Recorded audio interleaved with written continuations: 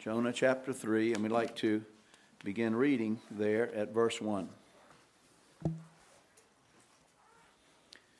Jonah chapter 3 and verse 1. And the word of the Lord came unto Jonah the second time, saying, Arise, go unto Nineveh, that great city, and preach unto it the preaching that I bid thee. So Jonah arose and went unto Nineveh, according to the word of the Lord. Now Nineveh was an exceeding great city of 3 days' journey. And Jonah began to enter into the city a day's journey. And he cried and said, Yet 40 days, and Nineveh shall be overthrown. So the people of Nineveh believed God, and proclaimed a fast, and put on sackcloth, from the greatest of them even to the least of them. For the word came unto the king of Nineveh, and he arose from his throne, and he laid his robe from him, and covered him with sackcloth, and sat in ashes. And he caused it to be proclaimed and published through Nineveh by the decree of the king and his nobles, saying, Let neither man nor beast, herd nor flock, taste anything. Let them not feed nor drink water. But let man and beast be covered with sackcloth, and cry mightily unto God. Yea, let them turn every one from his evil way, and from the violence that is in their hands. Who can tell if God will turn and repent, and turn away from his fierce anger, that we perish not? And God saw their works, that they turned from their evil way, and God repented of the evil that he had said that he would do unto them, and he did it not. Let's look to the Lord in prayer. Heavenly Father, we're so thankful that we can open this book and be instructed by your Spirit. We thank you for every word, because we know that every word of God is pure. We thank you, Father, that this word is forever settled in heaven, and you've brought it down here to earth by inspiration and preservation, that we might hold it in our hands and know what's all of the things that you have done for us, the things that you have made available to us, and the life of the Lord Jesus Christ sacrificed on our behalf, that we might have that life living through us every day. Well, Father, we're not worthy to receive these things, but how we thank you for a place like this where we can come aside in relative peace and safety and comfort and look into the pages of this book. We know that men and women have died for their confidence in this book. And we pray, Father, that we might have that same attitude, that we would be willing to die, if physically, if need be, but definitely spiritually, every single day, dying to our desires that we might live unto you. We know that's what you're looking for, a contrite heart, a broken heart, a heart that is ready to receive what you have for us. We pray that we might have that this evening, and that you would speak to us from your word. We thank you and praise you for your goodness and for your grace, for your mercy all along life's way. We pray you'll speak to our hearts this evening, and we ask it in Jesus' name. Amen. We've been studying in the book of Jonah in recent messages. We looked at Jonah chapter 1 and saw that Jonah was called of God to go to Nineveh. But Jonah had another plan, as you know. He went in the opposite direction on a ship bound for Tarshish. But the Lord was not going to let Jonah get away with that foolishness. Jonah did not want to go to bring a message to Nineveh, because at least for two reasons. Number one, he knew that Nineveh was predicted by the prophets as the capital of the Assyrian nation that was going to take the northern 10 tribes captive and carry them away. He knew that was coming, and he knew that Nineveh was the heart, the capital of this Assyrian nation. And so he did not want to go there if it was going to mean that they would be given an extended grace by God to remain in the world. He thought maybe if he could go there and preach a message of destruction and they could be destroyed, that would be wonderful. But he knew the Lord, and he knew that the Lord wouldn't send him there if there was not a hope for that message to touch hearts in Nineveh.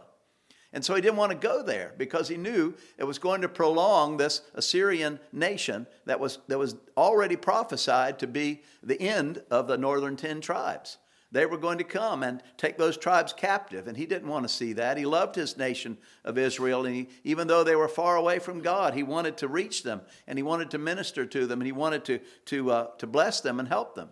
Reminds me of what the Apostle Paul said when he said that he could wish that himself were accursed from God for his brethren, his kinsmen, according to the flesh. Well, that was the passion of Jonah. He wanted his nation to be blessed by God, and he wanted to see them turn around and repent. And he did not want to see the judgment that had already been lined up for them. But there was another reason he didn't want to go to Nineveh. He knew about their cruelty. He knew they were a nation that needed to be destroyed. They were very cruel, even in terms of the Old Testament nations, many of whom had cruel practices in their warfare and in their tyranny over the conquered peoples that they might take over. But Nineveh was especially cruel, and the Assyrians who were there documented their cruelty. And people dig up those ruins even today and see carvings and statues and different things that show the cruelty. They boasted in it, how cruel they could be to the people that resisted them. And we're not going to go back into that. We talked about that in a previous message. But Jonah knew about all that, and he got on a boat going in the opposite direction. The Lord had a plan for Jonah.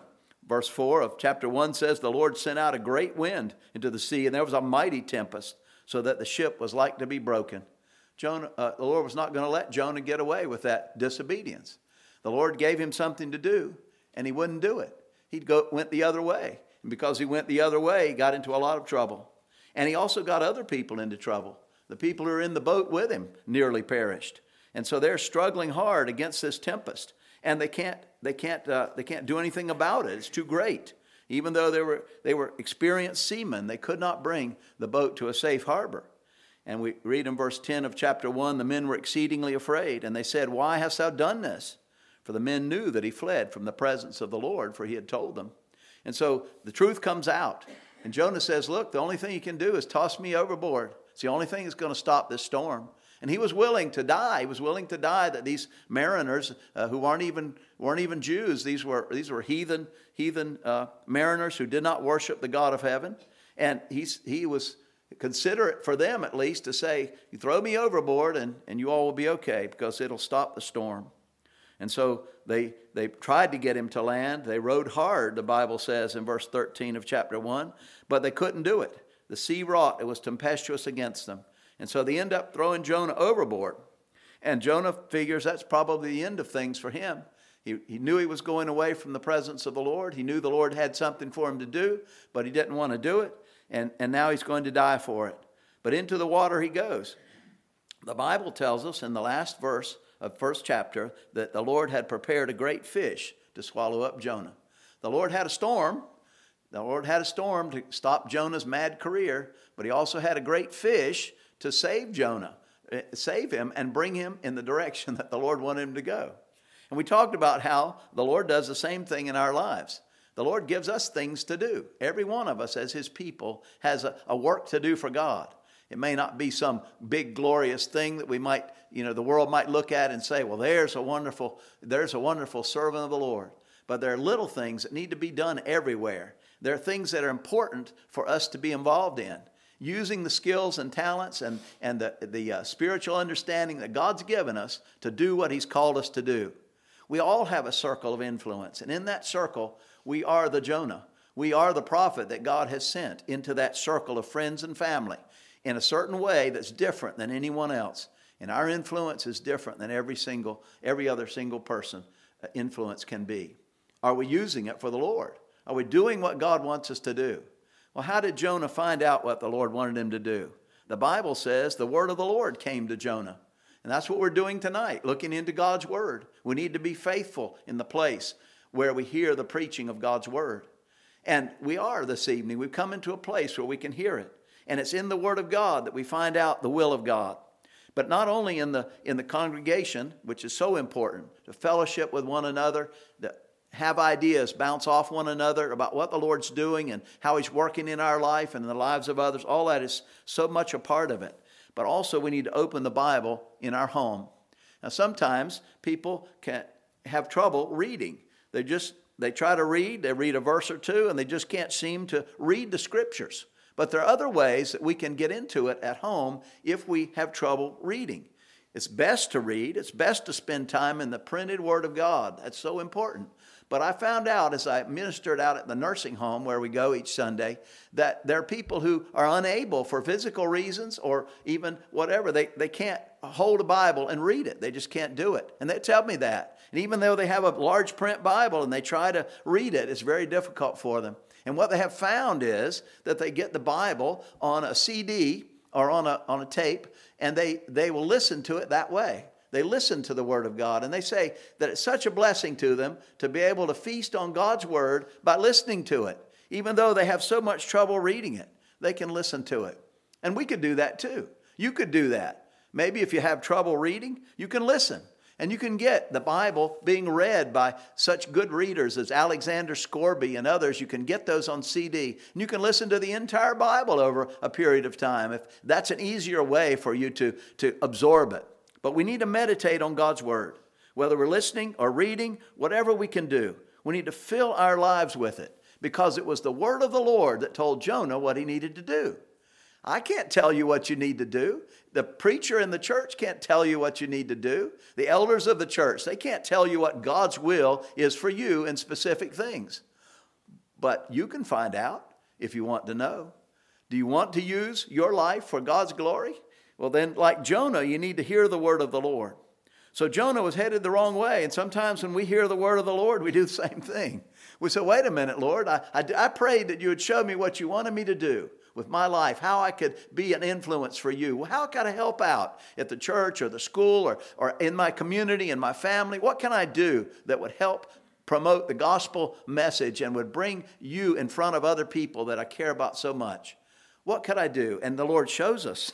He shows us very clearly. He says, here's what I want you to do. We said, that wasn't on my list, Lord. I've got a few things here that I'd like for you to pick from these because this is what I have in mind to do. The Lord says, you can throw that list away. I'll show you what I want you to do. All you need to do is do it. You just need to do it when I make it plain to you. And sometimes we're headed the wrong way. But the Lord has a tempest. He has a tempest in store for us too. And he will bring us down, just like he brought Jonah down. He will preserve us through it, but we think we're going to die. Just like Jonah, no doubt, thought he would die when he went over the edge of the boat.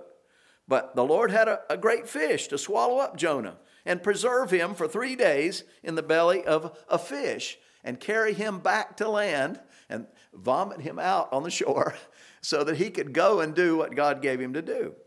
So Jonah was in that fish, and in chapter 2 we read about his prayer. We read about him praying there to the Lord. But you notice something about Jonah's prayer. I'm sure you did when we went over it before. There's not one word in it of petition. Everything in it is praise.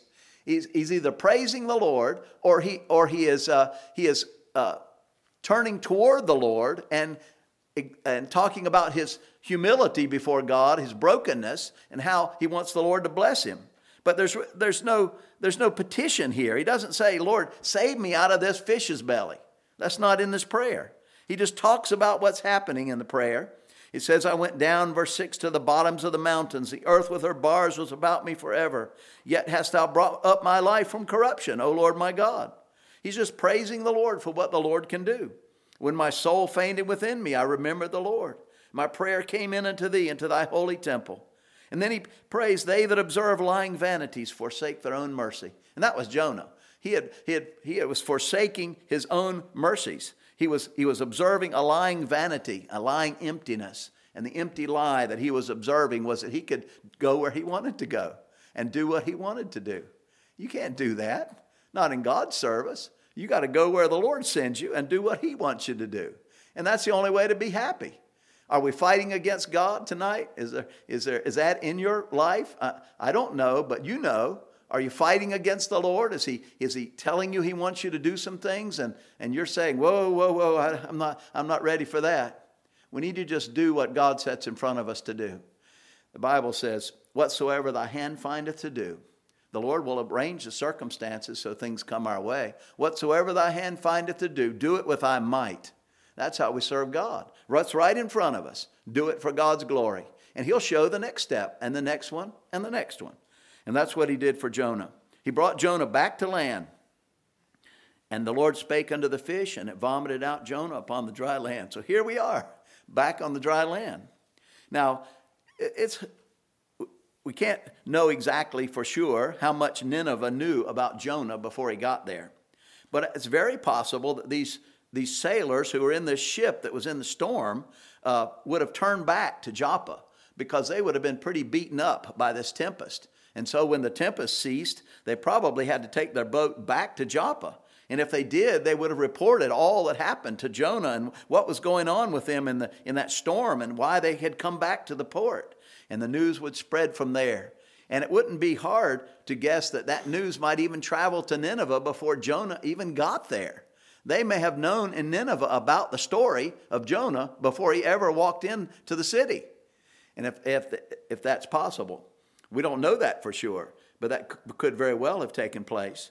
And some of the accounts that we read of people, and there are accounts of people actually being swallowed by whales and by other creatures in the sea. The few accounts that actually are available are pretty interesting.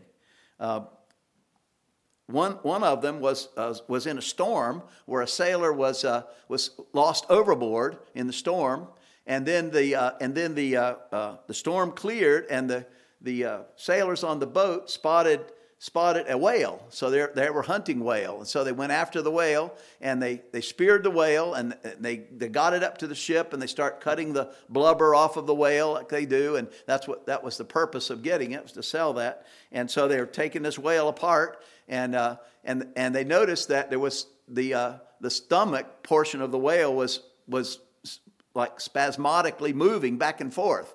And so they thought that was kind of weird, so they hauled that thing up into the boat and cut it open, and there was the sailor that had lost overboard in the storm. That he was in the belly of the fish, and he was pretty much unconscious, but he was alive. And they kept him, they got him back into consciousness, and he was stark raving mad is what he was. When he came back to consciousness, he was uncontrollable and just mad. And so they put him in the captain's cabin, and they took care of him for a few weeks. He slowly came back out of it. And when he came back out of it, he said that he was swallowed by that thing, and he was in there, and he was didn't know where he was, trying to feel around how he could get out. He couldn't get out. And so then he started to panic, and in the panic, he just passed out. He went unconscious. Anyway, that kind of a story is interesting. But one thing that happened in that particular one was they said that when they got him out, his face, the skin of his face and his neck and his arms and hands was just almost pure white, and it was from the I guess the gastric juices inside the whale there started to work on his skin, and it made his skin all just a pure white, they said like a parchment paper. His skin became. But anyway, I don't know if Jonah had anything like that as a physical result of being in that great fish. Perhaps he did. I don't know. But if they knew about his story in Nineveh, and he walked in looking like that might explain why the whole place would be serious about listening to him. I don't know. I would be if somebody walked in looking like that. But anyway, whether that's we don't have that in the Word of God, so we can't say that's a fact, but perhaps it was. But anyway, so we come to chapter 3, and the word of the Lord came to Jonah a second time. I'll tell you what, those are some of the most precious words in the Bible right there to me. The word of the Lord came to Jonah the second time. The Lord is the God of the second time. He's the God of the second time. We may have failed the Lord miserably. We may have been a poor testimony in front of a lost world, just like Jonah was. We may have taken a turn in our life that we think there's no recovery from. And yet, the word of the Lord came to Jonah the second time. The Lord still has something for you to do. If you're not in heaven yet, guess what? That's because God has something for you to do. Because when He's through with you in this world, you're out of here. You're leaving this world, whether there's a young person or an elderly person. We're going out of here when the Lord's through with us. And so if you're still here, that proves that the Lord is not through with you yet. And you may feel an utter failure in some way or other, but the word of the Lord came to Jonah a second time. Take heart. Take heart in that. And let the Lord use you the way he intends. And the word of the Lord came to Jonah the second time. The Lord's word didn't change. The message, still the same. And he says to Jonah, arise, go to Nineveh. Same thing I told you before. That great city, and preach unto it the preaching that I bid thee. You don't have to make up something. You don't have to figure out what to say. You don't have to make something happen in your ministry for the Lord. You just preach what I tell you to preach. You just say what I tell you to say. Be the influence that I want you to be in your circle of influence. And Jonah arose and went to Nineveh. No fighting with the Lord here. He's going to go ahead and do what God said to do. The Lord's plan didn't change. The Lord's word didn't change. The Lord's concern for Nineveh didn't change. But Jonah changed. And we can change. We can have a different attitude to what the Lord has set before us to do. Jonah arose and went to Nineveh according to the word of the Lord. Now Nineveh was an exceeding great city of 3 days' journey. The modern critics scoff at just about everything in the book of Jonah. And they scoff at this. How could a city be 3 days' journey? A day's journey was about 20 miles. That'd make the city 60 miles. No city was 60 miles. Hey, we've been over there, they say, to dig up the archaeology of the city of city of Nineveh. And we find that it's not anywhere near 60 miles city. But I want to show you something. The word of the Lord is true. Turn to Genesis chapter 10, and where we'll find the first mention of Nineveh. Genesis chapter 10.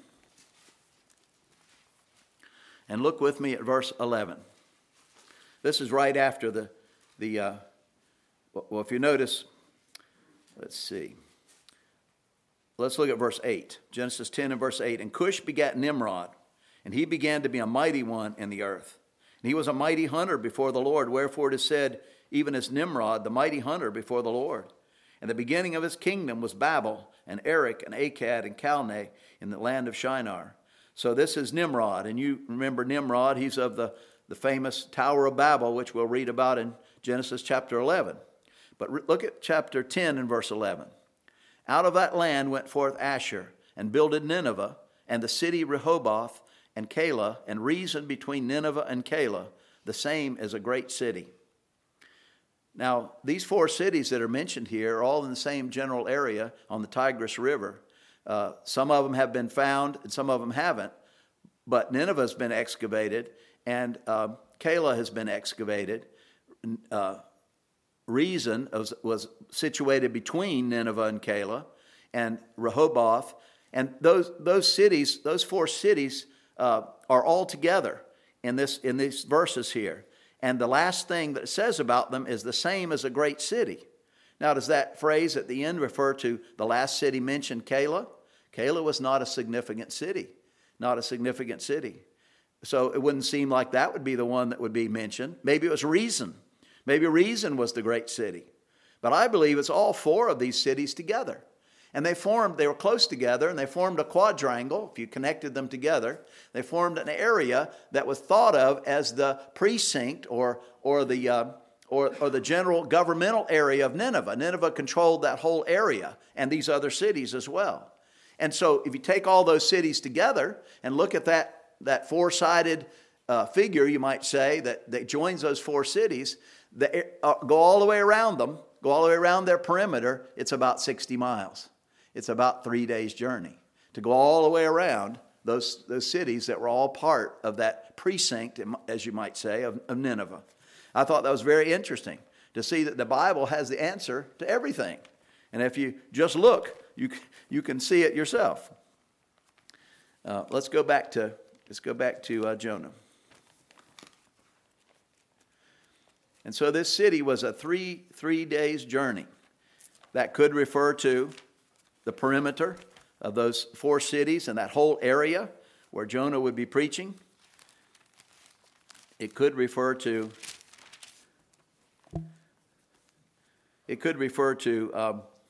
also to 3 days journey in the sense of as he went through the city preaching, going down all the different areas of the city. It would take 3 days to cover all parts of the city. It could mean that as well. But I thought it was very interesting that those 4 cities in Genesis are called the same as a great city, after mentioning all four of them.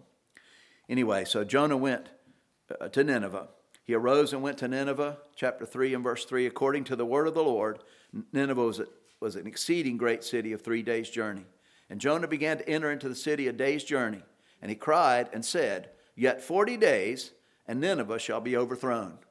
So the message is pretty plain, pretty straightforward. He says, it's all over for you all. You're going to be overthrown. You're going to be destroyed. War is coming to the city. It's going to take it. It's going to destroy it. And it's going to happen quickly, in 40 days.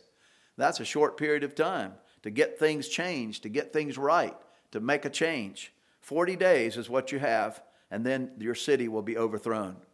Well, the preaching that we have to bring to other people is along those same lines. It's not a very pleasant message. The message of the Bible is not particularly pleasant to the natural man, because the Bible says that we're all as an unclean thing, and all our righteousnesses are as filthy rags. And who wants to hear that?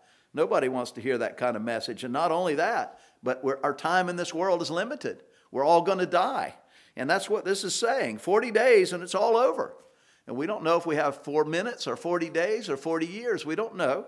We need to think about the fact that we're leaving this world. And so the message that Jonah preached to Nineveh is not any different than the message we carry to the people we minister to. It's not a pleasant message at all. But the people of Nineveh believed God. Now that is a miracle. You talk about a miracle. Jonah being swallowed by a great fish and being carried back to land, that's considered a tremendous miracle. But here's a greater one, I think, that this city, this big city, this heathen city, and these other cities around it, probably with a population at least of 600,000, if you can go by the last verse of the book of Jonah, where it says there were 120,000 who didn't know their right hand from their left hand. That would be children, young children. If there were that many young children in this area, there had to be about 600,000 or more people.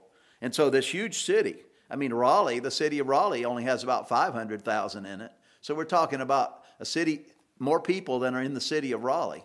And they believed God at the preaching of Jonah, and they did something about it. It wasn't just a believing in word only.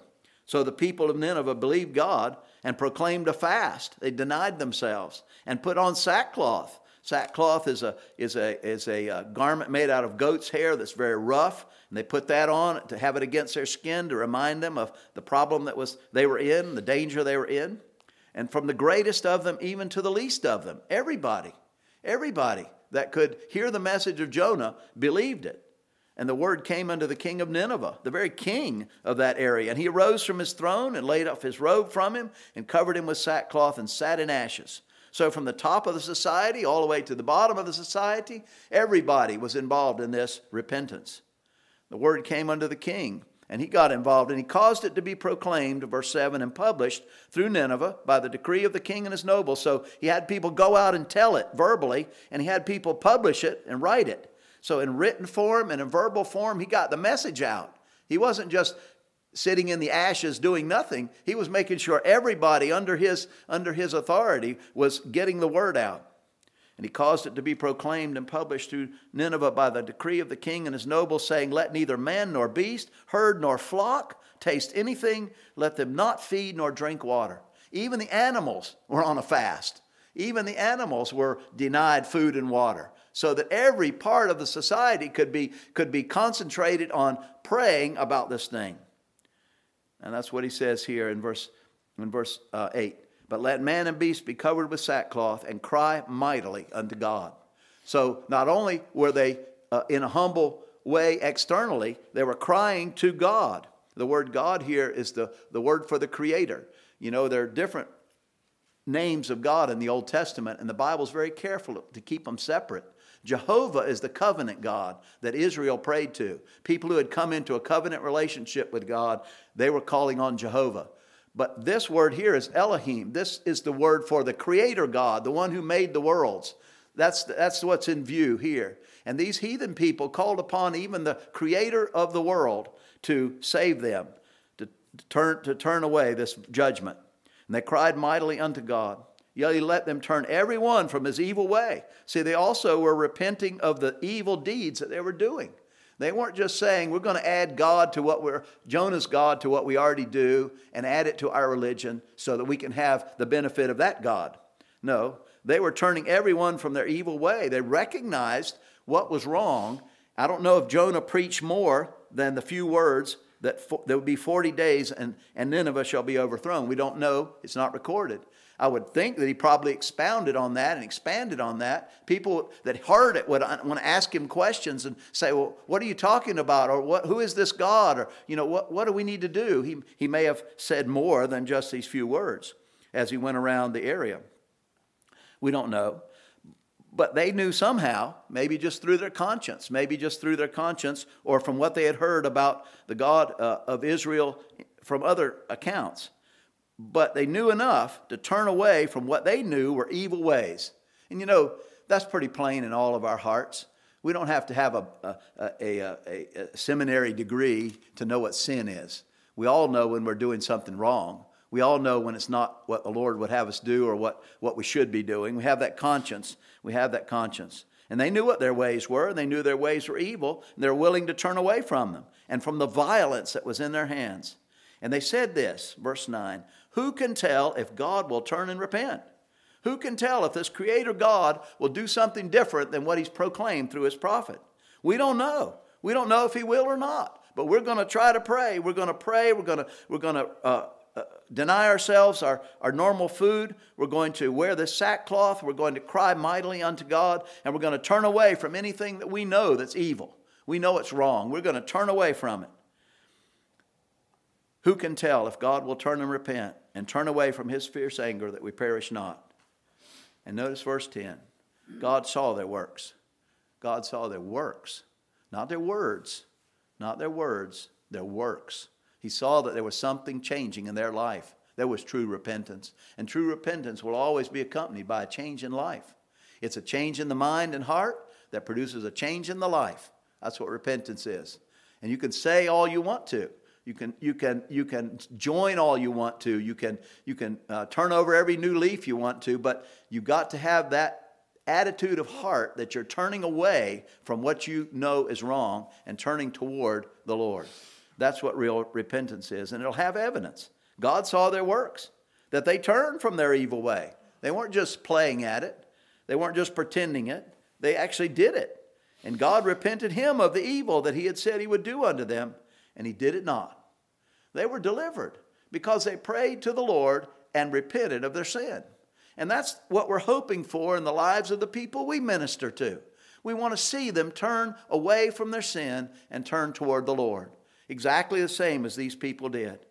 And the Lord worked this in this gigantic group of people. That's an amazing thing. That's a miracle, I think, far greater than a big fish being able to swallow a man and keep him for a few days. I think this repentance is a much bigger miracle because you just don't see it. You can look through all the annals of history. You won't find a large metropolitan area like this turning to the Lord like they did. You just won't find it. And of course, the critics look at that and say, "Oh, that's not going to happen. That can't be real. This must be a made-up story. It's probably just a legend that's made it into the Bible, and we shouldn't give it much credence." But the word of the Lord is pure.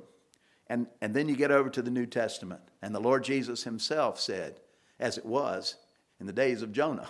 He said exactly, he said Jonah was a real person, and the things that happened to Jonah were real, and He testified of it Himself. So if we can trust the Lord Jesus Christ, we can trust the book of Jonah. And we have this record of this tremendous repentance. And what God did in response to it, that's an encouragement to me. Because no matter how wicked we may have been, when we turn from the Lord, turn away from our sin and turn toward the Lord, He is willing to turn away from the evil that's hanging over our head. We deserve eternal condemnation.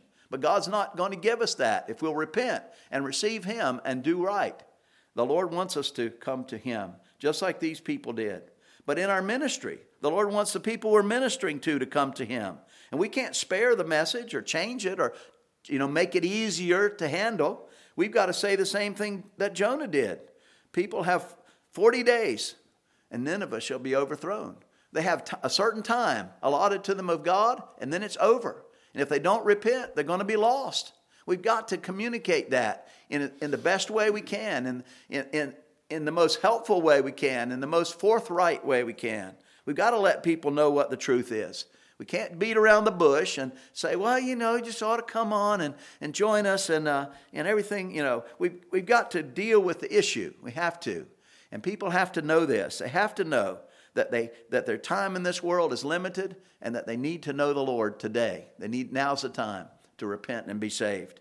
But if we'll take that to people with a loving heart, we take that to people and we preach the word of God that we've been given, the Lord will work the work. And the Spirit of God will work on hearts, and people will come to know Him. We can't make anyone get saved. We can't, as much as we'd like to, we can't, argue anybody into the kingdom, but we can pray, and we can labor in their direction with words that make a difference, words that are lined up with exactly what's revealed in the Word of God. We can do that, and the Lord, here and there, the Lord will break through in someone's life and draw them to Himself, and we'll be able, like Jonah, to be profitable to God. Let's stop there and pray. Father, we thank you that you're the God of the second time. We pray that you'll help us, Lord, not to be discouraged or downcast or disheartened because of our own wickedness and our own sinfulness and our own unwillingness to do the things that you've given us to do. Help us, Lord, to just walk with you. You promised to go with us every step of the way, and to tell us what to say, the preaching that I bid thee. You promised to give us that word that will be like apples of gold and pictures of silver.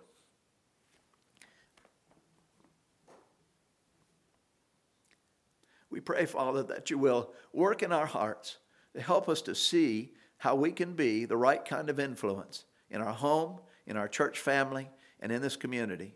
That you would be able to use us as a prophet in these last days to tell people the truth, to point them to the Word of God that has the answers and has the plan for the days ahead.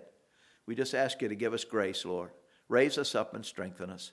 We ask it in Jesus' name. Amen.